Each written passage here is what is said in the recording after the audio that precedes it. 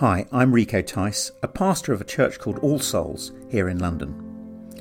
Every life story is different, with different hopes, views, regrets, achievements. What would be in yours? Most of us, however we got to where we are right now, are hoping for something different, something new, something more in life. A new relationship or experience, promotion or location. Maybe you're feeling content right now, but still, every now and then you wonder whether there might be something more.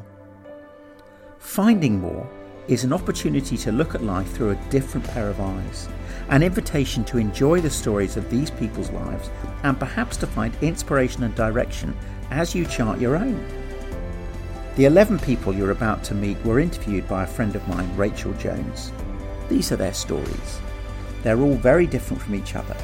Different backgrounds, nationalities, ethnicities, careers, experiences, personalities, and difficulties.